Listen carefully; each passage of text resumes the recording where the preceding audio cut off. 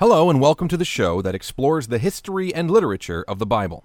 This ain't your father's Bible podcast, unless you're my daughter, in which case you can disregard that previous statement. Hi, sweetie. All right, this is going great so far. Anyway, welcome to Book.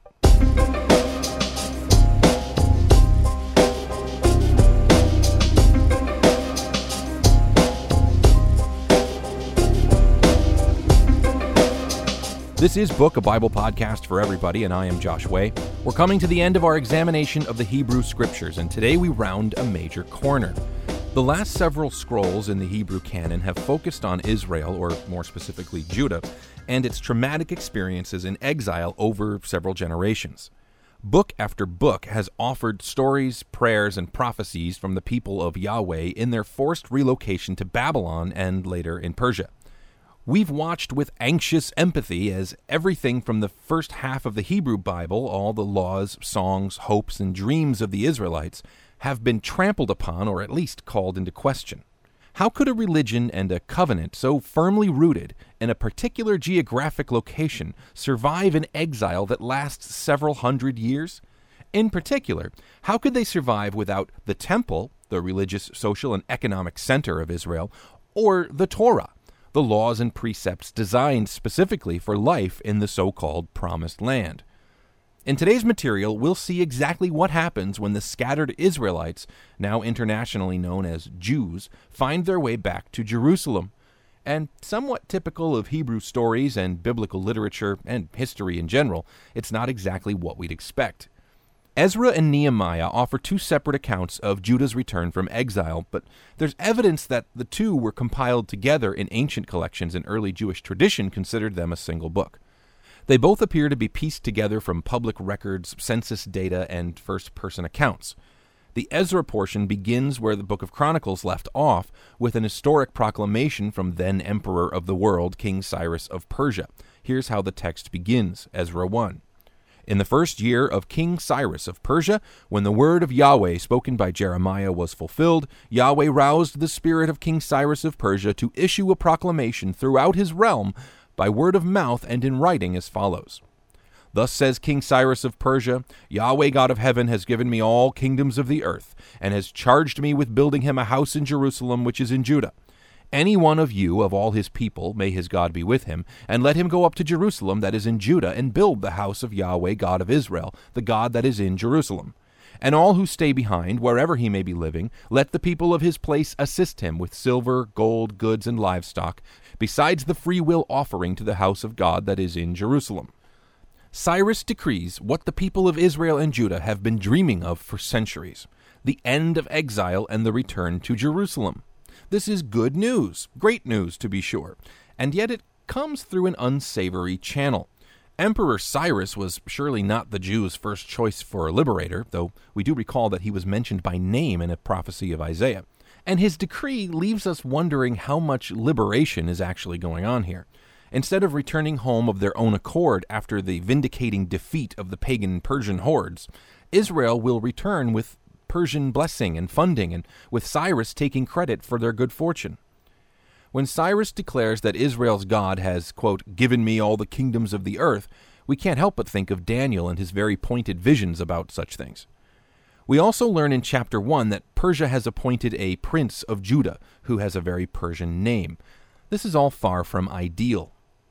Still, the decree is made and the pathway home is cleared for about 50,000 descendants of the original Judah exiles who choose to take the trip.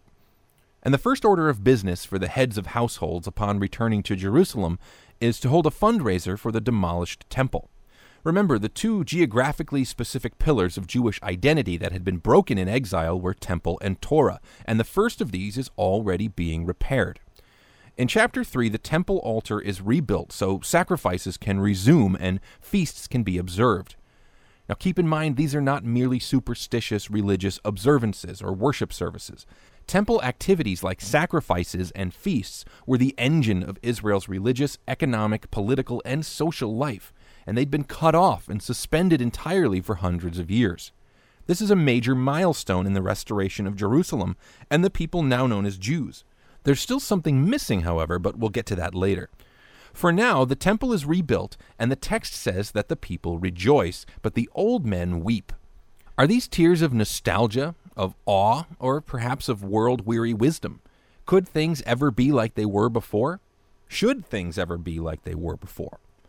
In Ezra chapter 4, the leaders of New Judah encounter opposition from a group of local inhabitants, themselves descendants of exiles who'd been relocated to the land of Judah by the Assyrian Empire generations earlier. At first, these local strangers make overtures about teaming up with the Judahites and building a temple where they too could sacrifice to their presumably pagan gods. When the returned exiles reply with an emphatic no, the strangers begin to harass the Jews and bribe local officials to make their lives difficult. They also write a letter of complaint against the Jews to the new Persian emperor Artaxerxes, whom we remember from the book of Esther, the events of which were unfolding at approximately this same time. The letter warns the king that should the, quote, rebellious and wicked city of Jerusalem be rebuilt, the Jews would surely stop paying tributes and taxes to the empire. In response, Artaxerxes shuts down all reconstruction, which won't resume for 15 years, until the reign of King Darius, who discovers the old decree of Cyrus in the imperial archives and decides to uphold it.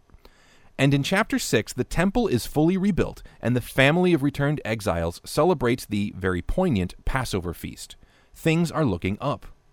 Chapter 7 introduces our titular subject, Ezra, a descendant of Moses' brother Aaron and an expert in Torah, who had come back to Jerusalem during the reign of Artaxerxes, one of several Artaxerxes, possibly the same person as King Darius. In the previous chapter, it's kind of confusing.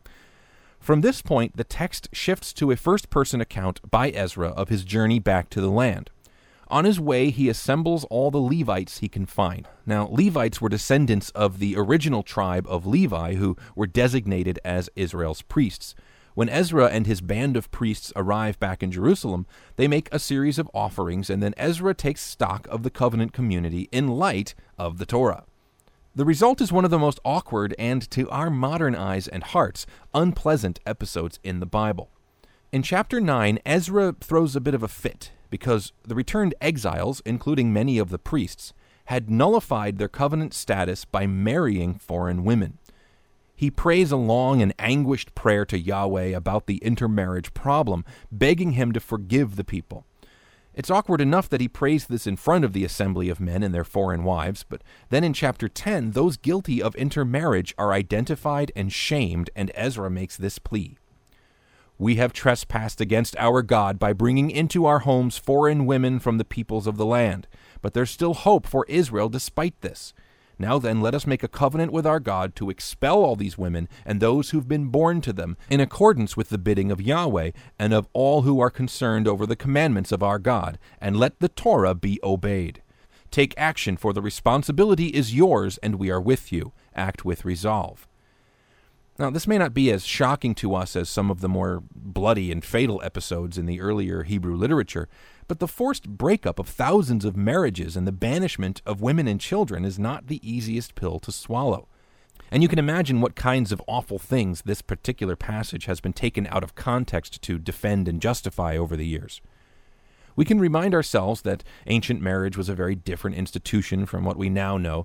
We can tell ourselves that these are primarily fertility arrangements designed to maintain family lineage, but none of that can really put a happy face on what is essentially the purification of the returned people of Judah and the forced exclusion of thousands of women and kids. Now, I have no positive spin to put on this, and that would be a waste of my time anyway. Our job as readers and interpreters is, first and foremost, to understand what's happening in a text in context. And what we essentially have here is a hard collision between the ideals of Torah and the reality of exile. We've observed many times in book that the best and only way to understand the Torah covenant is as the boundaries of identity for a specific group of people in a specific place at a specific time in history. For the returned exiles of Judah, desperate to reclaim their original identity as the people of God in the land of Israel, a different type of sacrifice is deemed necessary. Let's summarize Ezra like this. The people of Judah return from exile and set up shop in their beloved city, Jerusalem. They have two primary orders of business: rebuild the temple and enact the Torah. The first one is vertical. It deals with their relationship with their God as they understand it. They encounter some opposition and suffer setbacks, but ultimately their patience pays off and the temple is restored. The second task is horizontal. It involves their relationships with one another, which is the real essence of Torah. This task proves much more difficult, and the account ends somewhat obtusely with a roster of all the families which were divided on that occasion. Well, I'm kind of glad we're not ending on that note, and now we can turn the page to Nehemiah. Here's how the scroll begins. The narrative of Nehemiah, son of Hakaliah, in the month of Kislev of the 20th year, when I was in the fortress of Shushan. Hanani, one of my brothers, together with some men of Judah, arrived, and I asked them about the Jews, the remnant who had survived the captivity, and about Jerusalem. They replied, "The remnant who have survived the captivity there in the province are in dire trouble and disgrace. Jerusalem's wall is full of breaches, and its gates have been destroyed by fire." At this news, Nehemiah weeps and prays a heartfelt prayer to Yahweh, begging for the restoration of Jerusalem. Now, Nehemiah, by chance, is the cupbearer of King Artaxerxes I, most likely the same Artaxerxes who sent Ezra back to the land in the previous text. Nehemiah convinces the king to send him back to Jerusalem with credentials to inspect the ruined city and oversee its reconstruction. The king agrees, and Nehemiah takes the journey to his true home. There, he organizes and equips the returned exiles to rebuild and puts them to work. Chapter 3 details the groups of men and women who worked on the city walls and lists the gates that they repaired one by one, the sheep gate, the fish gate, the valley gate, and so on. As in Ezra's account of the temple reconstruction, a small group of unhappy locals then organizes against the rebuilding of the wall. These men, led by Sanballat the Horonite, begin to taunt and discourage the workers. They plot to fight against the Jews in Jerusalem, while their mockery begins to seriously dampen morale. It gets so bad that, in chapter 4, Nehemiah reorganizes the workers into half shifts, with some working on the wall and the rest guarding them with swords and spears. Then, in what we call chapter 5, Nehemiah discovers injustice among the returned exiles, as the Jewish officials and nobles levy fat taxes with interest on the rest of the people. Nehemiah appeals to them as, quote, Jewish brothers, and convinces them to abandon their schemes. He's appointed governor of Judah by the people, and he's so generous that he suspends his own salary to help the poor. Meanwhile, Sanballat and his cronies continue to plot against Nehemiah, conspiring to destroy his reputation, but he catches wind of their scheme and refuses to dignify their insults. They even threaten to warn King Artaxerxes of a coming Jewish rebellion. Then things get intriguey in chapter 6 when this happens. Verse 10. Then I visited Shemaiah, son of Delaiah, son of Mehetabel, when he was housebound, and he said, Let us meet in the house of God, in the sanctuary, and let us shut the doors of the sanctuary, for they're coming to kill you. By night they are coming to kill you. I replied, Will a man like me take flight? Besides, who such as I can go into the sanctuary and live? I will not go in. Then I realized that it was not God who sent him, but that he uttered that prophecy about me, Tobiah and Sanballat having hired him, because he was hired that I might be intimidated and act thus and commit a sin, and so provide them with a scandal with which to reproach me. So Sanballat's gang pays off a friend of Nehemiah's to lure him into the temple for safety, where his inappropriate presence would have ruined his reputation, because he's not a priest, you see. But Nehemiah's increasingly apparent integrity foils their plot.